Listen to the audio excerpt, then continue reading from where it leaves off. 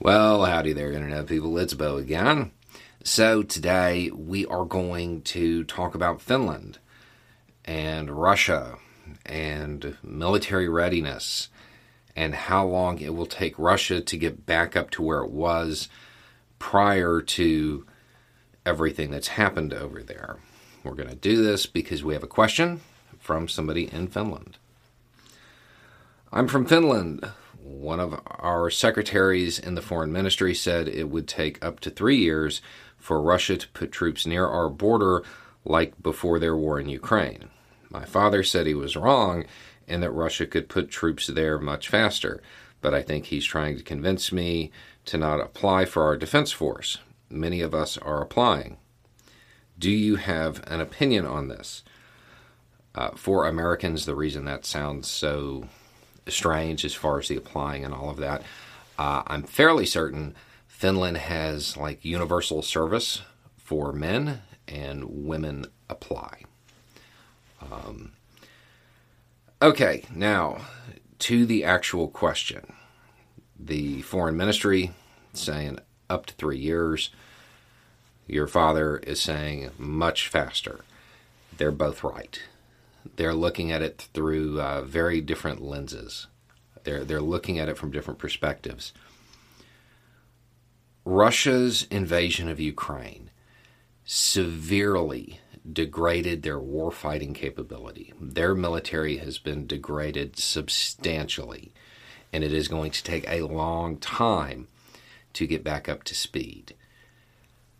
They lost a lot of trained troops. They lost a lot of equipment to vehicles and personal equipment. And it takes time to replace all of that stuff. So the government official is talking about it from the perspective of quality and quantity. Because prior to the war, Russia had troops relatively close up there. And they were decently trained and pretty well equipped. So that is what that official is looking at. Looking through the perspective of what a government should do in that situation.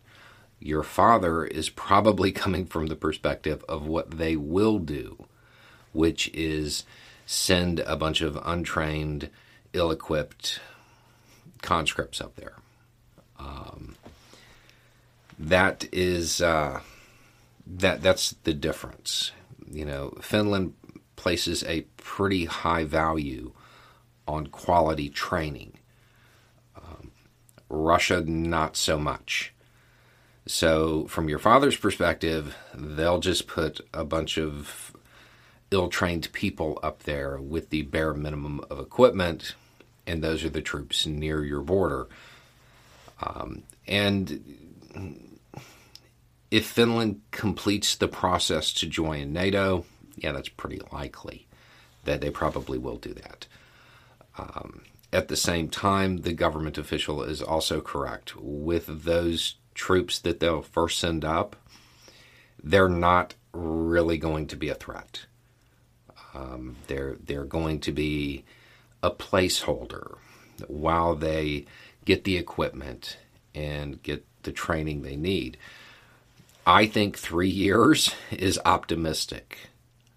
The amount of When you need mealtime inspiration, it's worth shopping Kroger, where you'll find over 30,000 mouth-watering choices that excite your inner foodie. And no matter what tasty choice you make, you'll enjoy our everyday low prices, plus extra ways to save, like digital coupons worth over $600 each week. You can also save up to $1 off per gallon at the pump with fuel points. More savings and more inspiring flavors make shopping Kroger worth it every time. Kroger, fresh for everyone. Fuel restrictions apply. Damage the Russian military has sustained is immense. And we're not just talking about losses here in the sense of personnel. The equipment and the disruption of what little professional military they had it's substantial. It's going to take them a long time to recover from that. But at the same time, if there's one thing we've learned about the Russian military lately, they don't really care about quality. So your dad's assessment that they'll put troops there faster is probably accurate. Russia is... There are already people debating now what the third most powerful military is, because Russia's not it anymore. So it's going to be a while for them to get back up to speed. I don't know how that factors into your decision making on whether or not you want to apply, but that's